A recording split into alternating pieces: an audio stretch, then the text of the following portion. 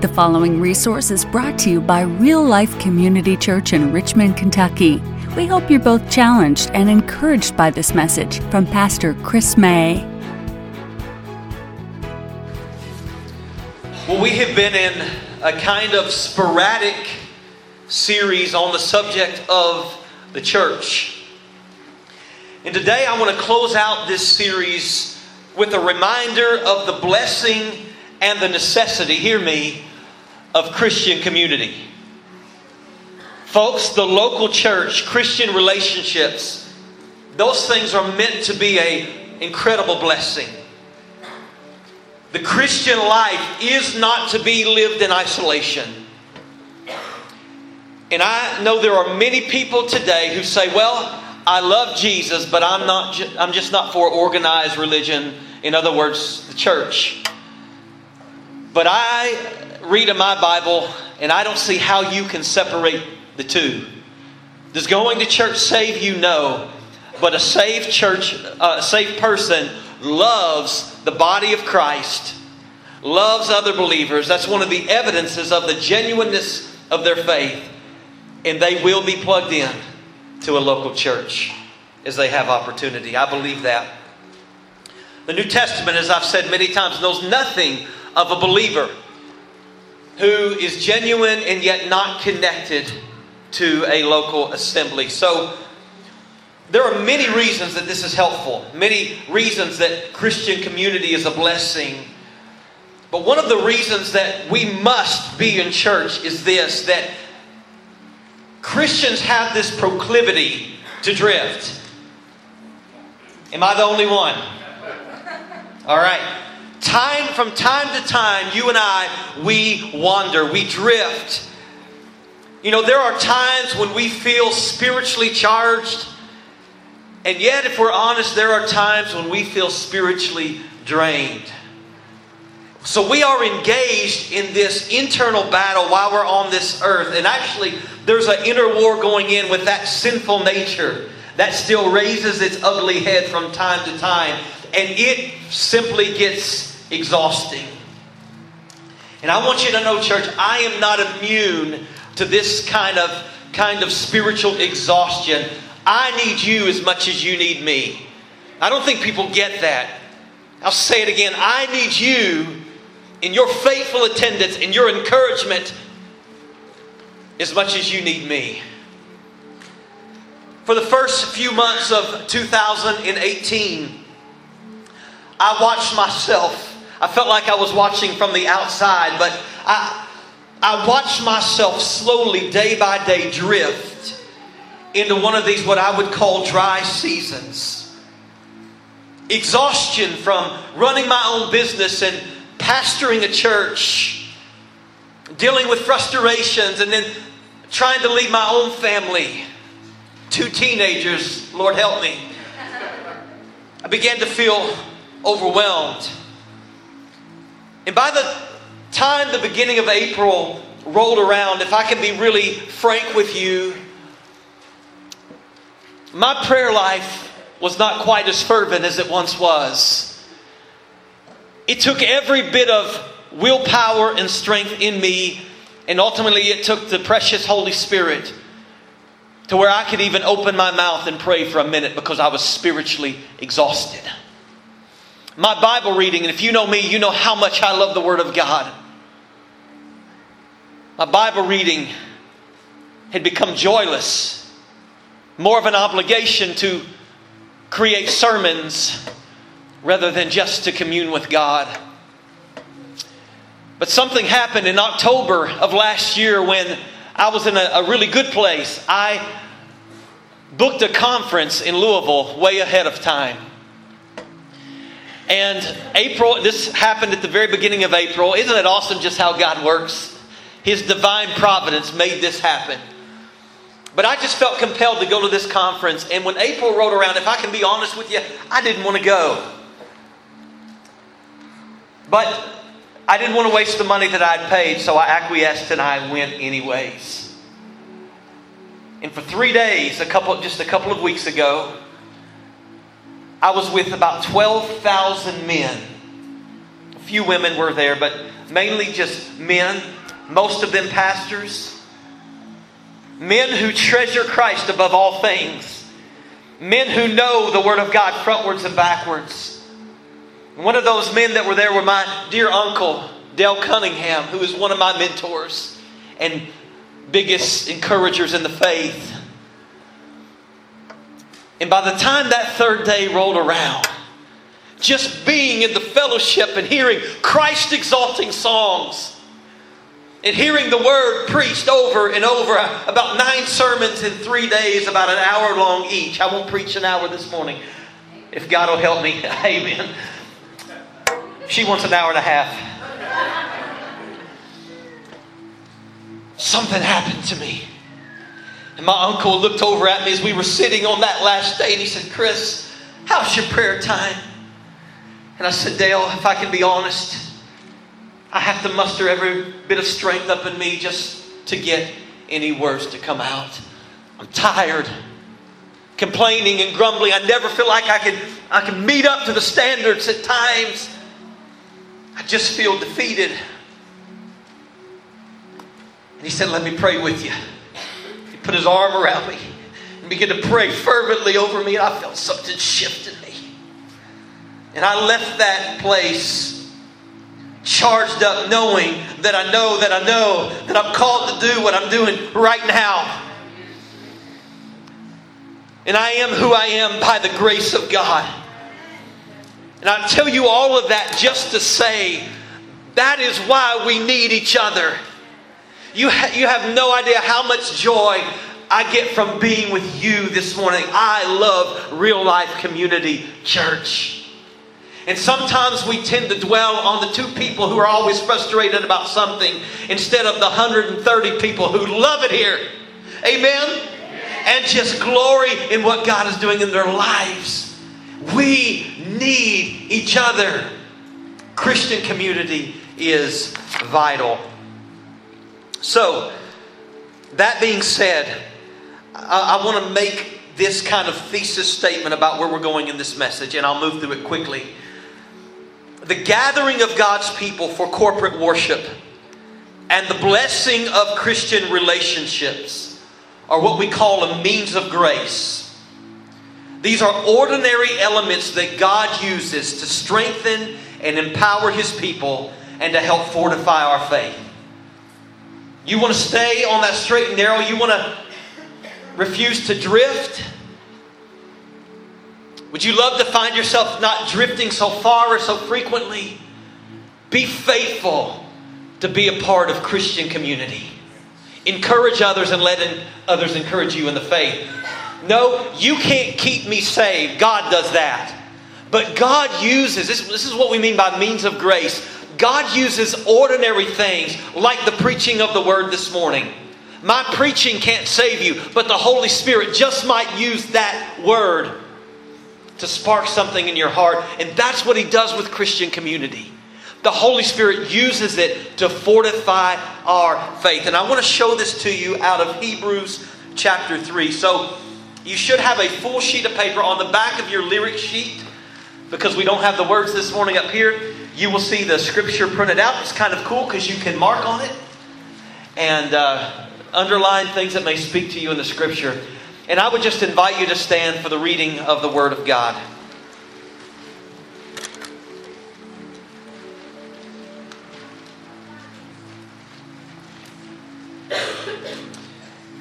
Just to kind of tell you what's happening here in Hebrews in chapters 1 and 2, the writer is speaking greatly about the supremacy and the sufficiency of Jesus Christ. That He is greater than the prophets, the angels. He's the founder of our salvation. He is our faithful high priest who has reconciled us to God. And so now we pick up here in Hebrews chapter 3 and verse 1. Therefore, holy brothers, you who share in a heavenly calling, consider Jesus. Oh, I could preach right there forever. Consider Jesus. Many people confess Jesus, but we're called to do more than confess Him. We're to consider Him. The apostle and the high priest of our confession, who was faithful to him who appointed him, just as Moses also was faithful in all God's house. Jesus has been counted worthy of more glory than Moses. As much glory as the builder of the house has, more honor than the house itself. For every house is built by someone, but the builder of all things is God. And now Moses was faithful in all of God's house as a servant to testify to the things that were to be spoken later. But Christ is faithful over God's house as a son. And watch this. We are His house if, indeed, we hold fast our confidence and our boasting and our hope. And then the writer quotes Psalm 95. Therefore, as the Holy Spirit says, today, if you hear His voice, do not harden your hearts as in the rebellion. On the day of testing in the wilderness, where your fathers put me to the test and saw my works for 40 years.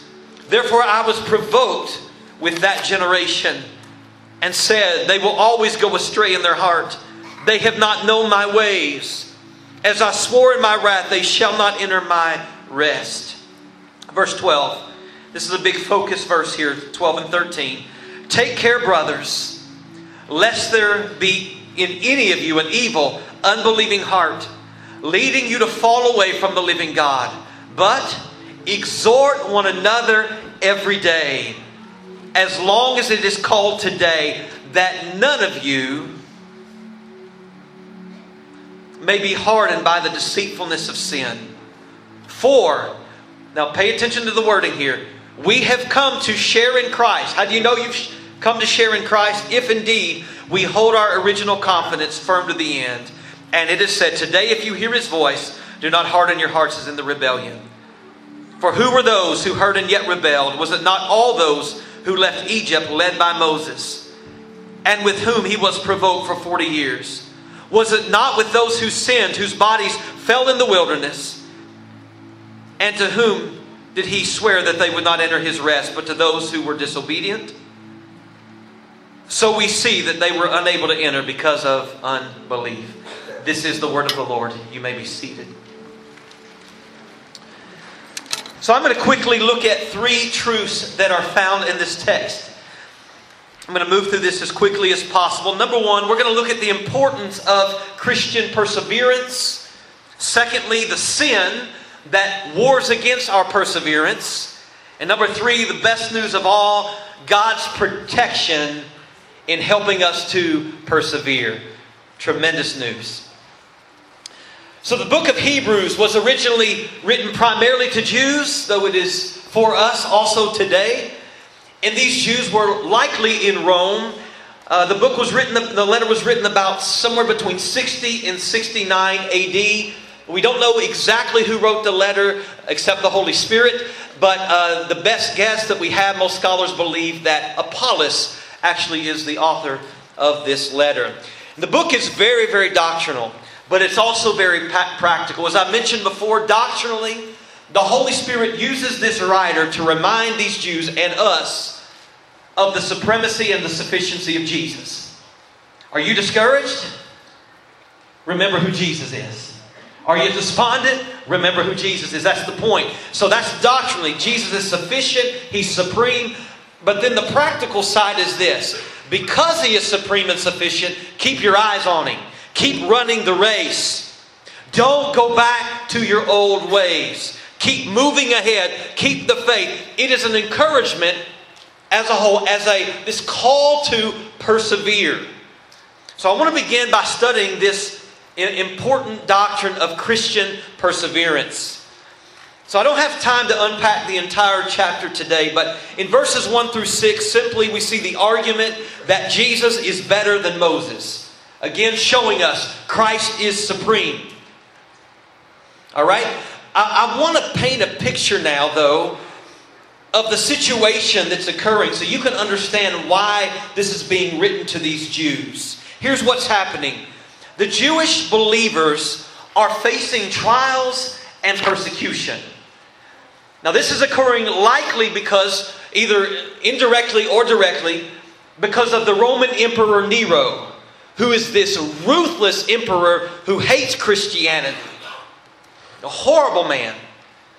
there may be something else going on as well. Dr. Craig Keener points out that there may have been pressure too from Orthodox Jews to get these Jewish men and women to renounce their faith and just go back to what's easy and comfortable. And if you as an adult maybe came to the faith and you have friends who aren't so much on the same page as you, you may have felt this pressure before. Come on, you're no fun anymore. I mean, you're happy, but you're doing other things to get happy. Right? What happened to the good old days when we just go out and we could just get wasted and party all weekend? And what are you doing? Sundays, we're not going golfing anymore. We're going to church. What are you doing? Just come back. Just come back. So apparently there's this temptation for these Jews who are professing Christ. It's very difficult for them to live in this first century, and according to the Bible and according to their faith. And so there's this temptation to go back into Judaism, what they knew, what they're familiar with. But to do that would be to renounce Christ. And so I want you to hear the cry of the writer's heart here in the second part of verse 6.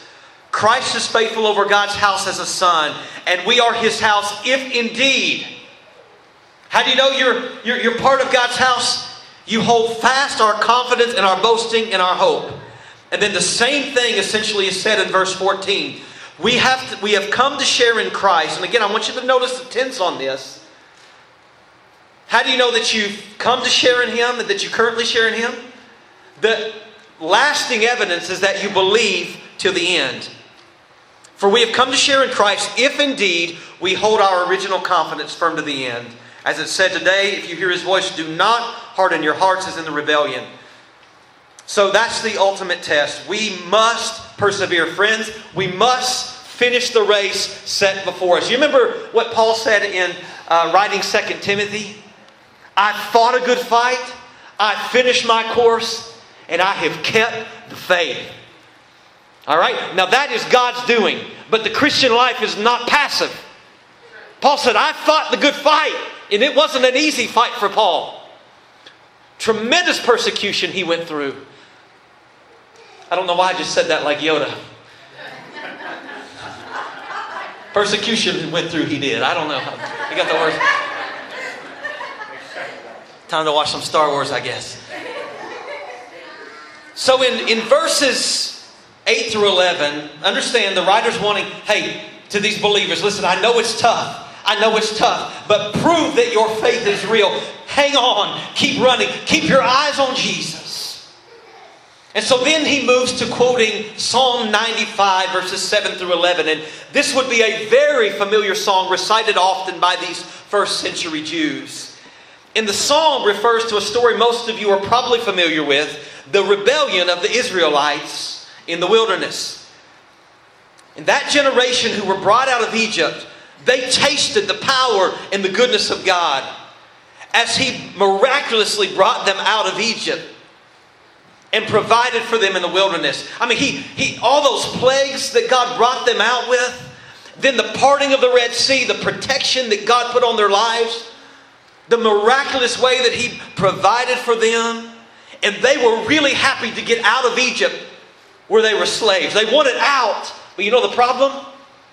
When it came to following God's plan in the wilderness and waiting on God and being patient and trusting Him when things didn't seem to go their way, they began to complain and they began to grumble and they began to reminisce. Why did we even leave Egypt? Oh, let's not be like them.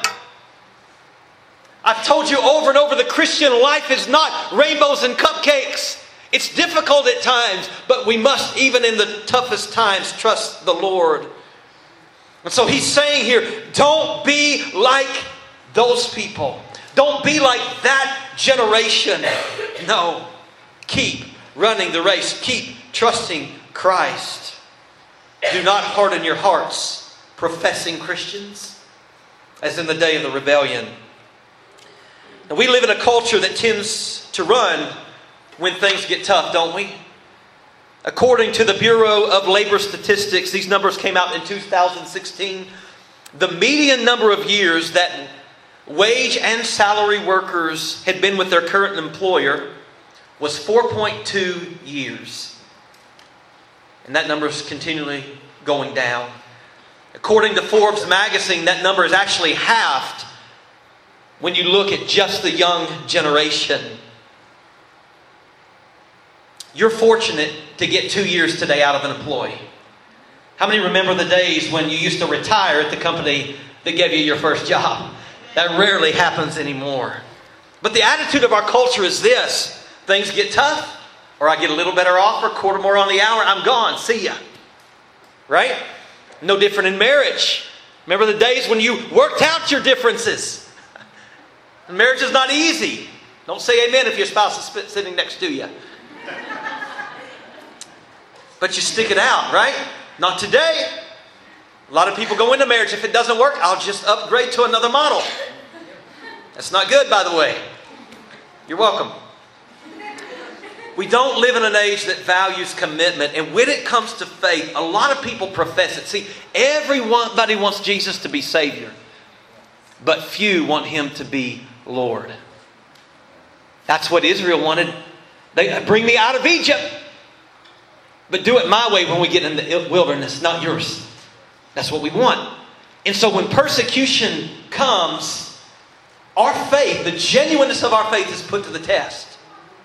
So, in this time of persecution, the writer's saying, listen, don't let your hearts be hardened. Keep your eyes on Jesus. So, perseverance is absolutely crucial. All right? I want to move on. We've talked about perseverance. Let's talk about the problem. In other words, what is the enemy of perseverance? Look at verse 12. Take care, brothers, lest there be in any of you an evil, unbelieving heart, leading you to fall away from the living God, but exhort one another every day, as long as it's called today, that none of you may be hardened, here it is, by the deceitfulness of sin. I told you there's a battle within the life of every single believer, and it's the flesh, the sinful nature, warring against the Spirit of God. True believers want to follow God. We desire, that's one of the marks of a believer. We want to follow Him. We want to obey Him. But every now and then, that ugly, sinful nature raises its ugly head. And I think we can all really understand Paul's frustration in Romans chapter 7. This just so resonates with me. He writes this in verse 15. For I do not understand my own actions. Can I get a witness? For I do not do what I want, but I do the very thing I hate. And that's that battle. That's that internal war that's going on. True believers want to do what is right and good in the sight of God, yet so often we drift from that aim. I love the words. I'm going to go old school on you of this hymn. And praise team, you better be thankful I didn't ask you to sing this one today. Come thou fount of every blessing. Anybody remember that song? All right. So I love this one verse that articulates so well what we believers know to be true. Oh, to grace, how great a debtor daily I'm constrained to be. Let that goodness like a fetter or a chain bind my wondering heart to thee. Now watch this. Prone to wonder. Lord, I feel it. Prone to leave the God I love. Here's my heart. Oh, take and seal it. Seal it for thy courts above. That's the cry of my heart. Do you feel that proneness to wonder from time to time? The cry of my heart, Lord, it's me, it's my sinful nature, it drifts. But Lord, oh, how I love you. Take my heart, seal it. Seal it, God. I want to treasure you every day above all things. So why do we have this proclivity to wonder? I love the way C.J. Mahaney explains this. The reason is sin. And I love this pastor's explanation of this. He says, we've been delivered from the power of sin. We're not slaves to it anymore. Is anybody thankful for that? Secondly, there's no better news that exists than this. We've been delivered from the penalty of sin. Hallelujah! If we're in Christ. 1 Peter 2:24, He Himself bore our sins in His body on the tree, that we might die to sin and live to righteousness. By His wounds you've been healed, for you were straying like sheep, drifting, there it is. But now you've returned to the shepherd and the overseer of your souls. We've been delivered from the penalty of our sin, namely the wrath of God. Hallelujah. But there's an issue. We've been delivered from the power and the penalty of sin, but we still have to deal with the presence of sin because we still live in a fallen world. Though eventually that will be done away with too, and we will be made in a sense like Christ, in that we don't struggle with sin anymore. The fight, the battle will be over. I'm looking forward to that day. But sin is the problem. It's the great enemy of Christian perseverance. So the problem is that a professing Christian lets sin reign, coddles it rather than confesses it, which ultimately what we're trying to stop, that can lead to unbelief. So verse 19, going back to Israel in the wilderness, says, so we see that they were unable to enter. Why couldn't they entertain it? Because of unbelief. What caused their unbelief? Complaining. They complained and they grumbled. They sinned. They didn't trust God. They disobeyed. I'll just do it my way. And it cost them dearly. So to share in Christ means we must persevere to the end. And the enemy of that perseverance is that sinful nature. But I have amazing news for you today. That's the final piece I want to just mention. That is our protection. Our protection. The protection of our perseverance, if you will. Now to be sure, I want to make this very clear. God is the one who is able to keep us from falling. Okay? Read you a scripture here. 1 Peter chapter 1 and verse 3. Blessed be the God and Father of our Lord Jesus Christ. According to His great mercy, He's caused us to be born again to a living hope through the resurrection of Jesus Christ from the dead, to an inheritance that's imperishable, undefiled, and unfading, kept in heaven for you. Now watch this. You, if you're in Christ, that's for you. And here's what's happening to you even right now. Who by God's power, not your power, God's power, are being guarded through faith for a salvation ready to be revealed at the last time. We go on abiding in Christ. We understand that God is fortifying our faith. So the Christian life's not passive, but God is protecting us as well. Those who are true believers. It's amazing. But you see there how faith works with this. We continue to look to Christ. So it is God who keeps us from falling. But He gives us, as part of that, the means of that, He gives us what we call these means of grace. The sacraments, the preaching of the word, prayer, and many other elements that He uses to fortify our faith. There's no power in those things by themselves, but God uses them as a means of fortifying our faith. Though God works in us, we have this responsibility. So how is it that we guard ourselves from drifting? Number one, you look at verse 12 with me real quick. He says, take care, brothers. Number one, there's personal responsibility. Personal responsibility. We live in a culture, again, not only are we not committed, but we like to blame everybody else for our problems. Brothers and sisters, we need to take responsibility for our own drifting and do a self-assessment every now and then. Can I get a witness?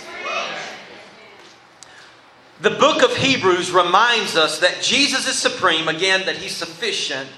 And the whole book, here's what it does. It encourages us to keep our eyes on Him. So what is your job as a believer? It's to not look and to be overcome by the winds and the waves, but to keep your eyes on Jesus, the author, the finisher of your faith. It is so hard not to get overcome with negativity and problems and tribulation and turmoil. But if you'll just keep your eyes on Jesus, this is your part. Keep looking to Him, the author and the finisher of faith. But we have another responsibility too. Brothers and sisters, we must cut off sin, not coddle it. There's no such thing as a little sin. Same letter, Hebrews 12:1. Therefore, since we are surrounded by such a great cloud of witnesses, let us also lay aside every weight and sin which clings so closely, and let us run with endurance the race that is set before us. You know what happens with sin? It trickles into our life and it doesn't seem, we call it a small sin, there's no such thing. And it begins to weigh us down. It gets greater and greater, but just an inch at a time, just a small segment at a time. And we think we've learned to work through it and act Christian through it. And we trick everybody else, but we've gotten so good we can even trick ourselves. I'm okay, I can handle this. This past week I was working at the gym with Justin, my trainer, and he had me doing something I didn't like very much. We were doing deadlifts with what's called a triangle bar. You stand kind of in the middle of it. And it wasn't real heavy weight, but this was for 5 minutes straight. And I have to stand in this bar, do deadlifts with this special bar, weights on both sides, 5 at a time. 1, 2, 3, 4, 5. And then on that 5th one, hold it and run 10 yards to the other side of the building. Do 5 deadlifts. Run 10 yards to the other side of the building, back and forth for 5 minutes. I am convinced that one of you hired him to kill me off. I said, why don't you like me? That's what I asked him. But you know what? After I set those weights down, it didn't seem real heavy in the beginning, but after 5 minutes, I kind of got used to it. I was exhausted though, and after I set them down and I continued to try to work out and run a little bit and things, it's amazing how light I felt. And what happens is we don't realize sometimes that sin has that effect on us. That it just weighs us down. And you watch somebody who drifts and drifts and drifts. And I'm frustrated and everybody's against me. And a lot of times what you'll see is that there's a sin. And we think of these, what we would call major sins, but sometimes it can be simple things. It can be attitudes. It can be pride. It can be lust. It can be a number of different things. But it's sin in the heart that we just kind of coddle and say, it's not as bad as so-and-so. Friends, if that's you, I want you to know, hear the cry of this pastor. It's dangerous. It's dangerous. So we've got to take this personal responsibility, and then, and this is where the point that I'll close with, but I want you to get this. There's another piece of this. We're to also exhort one another. Verse 13, exhort one another every day, as long as it's called today, that none of you may be hardened by the deceitfulness of sin.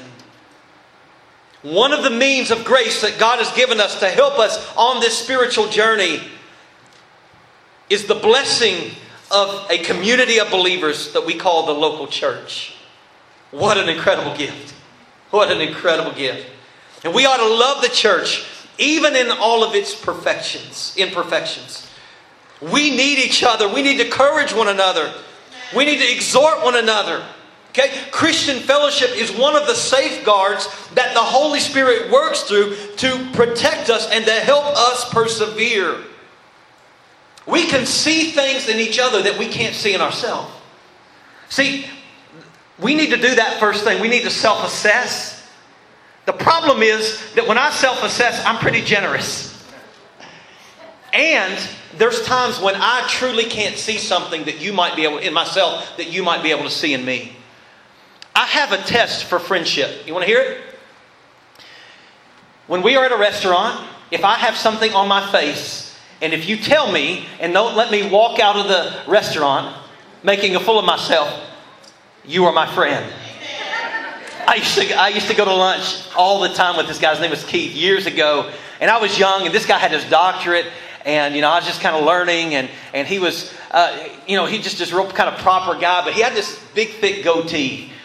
And I remember we'd go to lunch, man. And I used to kind of get grossed out because it's like a whole meal that he was saving for later would be sitting in his beard. And I got convicted about this, because for about the first 6 times we went out to lunch, I just let him walk out like that. I mean, he's walking out all confident, Dr. Keith, with the whole meal in his beard. And I thought, I am not a friend. I'm not a friend. If there's something wrong with my tire, something, please tell me. One of the most frightening, horrific experiences of my life was when I was in Greeley, Colorado, and I'm really paranoid about this now, and you understand why. And I was starting the service off. I was going to lead worship, big church, lots of people, 400 or 500 people there that morning, probably 300, 400 people, I don't know. But it's packed out. And I'm up there and I'm lifting my hands like this, so my shirt's coming up. Praise the Lord, everybody! Come on, He's good. All this. And I sit down at the piano, and here comes my other associate pastor who comes up to me, and he leans down to my ear. He says, "Hey, you might want to check your zipper." But praise God, he didn't let me preach that entire service like that. It's humiliating enough that happens in the beginning of service, but it's much worse when you go home and you find out that nobody loved you enough to tell you. Right? Brothers and sisters, let me be very serious for a moment. Just a moment. Listen.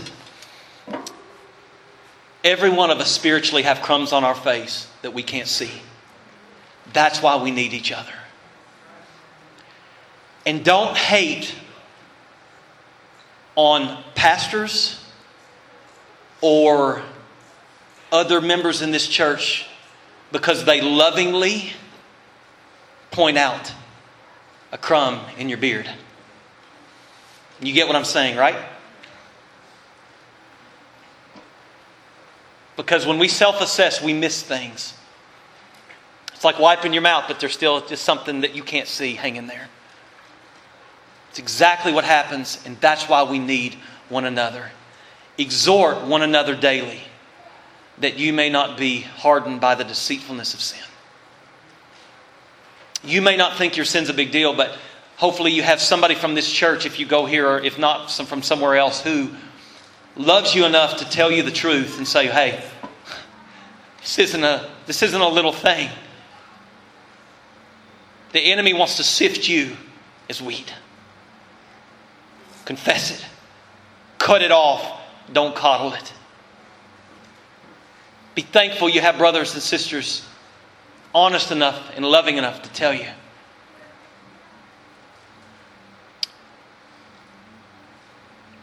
I don't know if you've ever, I've mentioned this before, I don't know if you've ever studied the lion. Most of us have at some point in our lives. Intriguing animal.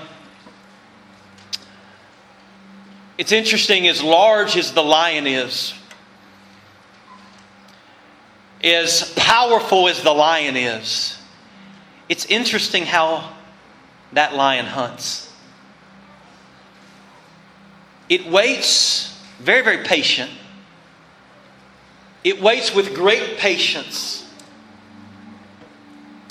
to find the weak, the hurt, and listen to me, the isolated. Pray. And then it attacks. 1 Peter 5:8 says this: "Be sober-minded, be watchful. Your adversary, the devil, prowls around like a roaring lion, seeking whom he may devour." He's your enemy. He's my enemy. And he wants to pounce. And you know what he's waiting on? For you to isolate yourself. And when you sin, what's the tendency? It's to isolate. That's what Adam and Eve did in the garden. They hid. If you're struggling with sin, we're not the church that's going to kick you while you're down. We're going to help you appropriate God's grace in your life and help lift you back up. That's the heartbeat of this church. We're not going to play with it. We're not going to coddle it and say, "Oh, it's just a cute little sin. It's okay." No. Our message to you, cut it off. Cut it off. For your life's sake, cut it off. But put your eyes on Jesus, the author and the finisher of your faith. That's what we want. Run to each other. Okay? I'm just going to mention these points of application. Read them off. You can write these on your notes if you so wish. 1, As we've said many times, keep your eyes on Christ. Preach the gospel to yourself every day. I hope you never get tired of hearing the gospel. Pastor, all you do is talk about the gospel. Well, yeah. Join a church. Commit. Preferably this one. If not, find one. A Bible-believing church. Attend faithfully. Members act shocked when I say, you should come to church. What? Yeah, like you should be here faithfully every week. What? I think this is obvious, but not so much to some people. Don't hide. Number 4, don't hide. Get to know people. All right, don't run out after service. Some of you may think, well, I've been a Christian for 20 years or 30 years or 50 years. If any of you thinks he's above falling, take heed lest you fall. How arrogant to think you don't need Christian fellowship. Listen, I've had people in the halfway house that are saved a month that encourage me, the preacher. We need one another. Be honest. Number 5, be honest with others and let others be honest with you. Let others be honest with you. Be loving, be encouraging, be truthful. Number 6, real practical here. We're starting small groups. One of them's already started. Join a small group. We're to exhort one another daily. Yes, come every Sunday morning. Come every Wednesday night. But that's not daily. You need friendships out of this assembly. People who you know and can trust that will hold you accountable. Don and Lynn Wynn are starting a small group, as Christy mentioned earlier. Jan King has a small group for ladies. I'm starting one for men. And then we have another family in our church who will be starting one soon as well. And they're going to be in the foyer. Those 2 groups that I mentioned first will be in the foyer. You can talk to them. They meet on Sunday evenings. It's going to be awesome. Take advantage of the resources that are available to you so that we can exhort one another daily. And I'll close. I ask you to stand. I'm going to close with this verse as we sing. Jude 1:24. Now to Him who is able to keep you from stumbling and to present you blameless before the presence of His glory with great joy. To the only God, our Savior, through Jesus Christ our Lord, be glory and majesty, dominion and authority before all time and now and forever. Amen. Amen. Father, thank you for your word. Thank you for your keeping power. Thank you for the perseverance of the saints. We can trust in you for that. But Lord, remind us that this isn't a passive aim to where we get to sit back and watch you do all the work. Yes, Lord, the keeping power is yours, but you have given us direction. You have given us resources and these means of grace to help fortify our faith. Thank you that we can trust in you, that we don't have to go out of here today and if we're really saved and wonder, am I saved and I'm not saved? I thank you for the assurance of salvation. But I pray that we don't take that to the extreme, to where we neglect that salvation. Because we're told in this same letter not to neglect it. And Lord, if there's one here today that doesn't know you, speak to their heart, Lord. Draw them to you. And let them call on the name of the Lord. And if there's one here that is saved but not connected with other Christians, today let it be the start of incredible relationships, we ask. I thank you for the community that we experience in this church. I love it. I love the men and women and the boys and girls that make up Real Life Community Church. We praise you in Jesus' name. Amen. Thank you for listening. If you'd like to know more about how you can have a relationship with Jesus Christ, or if you have questions about our church, you can email us at info@myrealchurch.org. Real Life Community Church is located at 335 Glendon Avenue in Richmond, Kentucky. We invite you to join us for worship Sunday at 10:45 a.m. or Wednesday at 7 p.m. Visit us online at myrealchurch.org.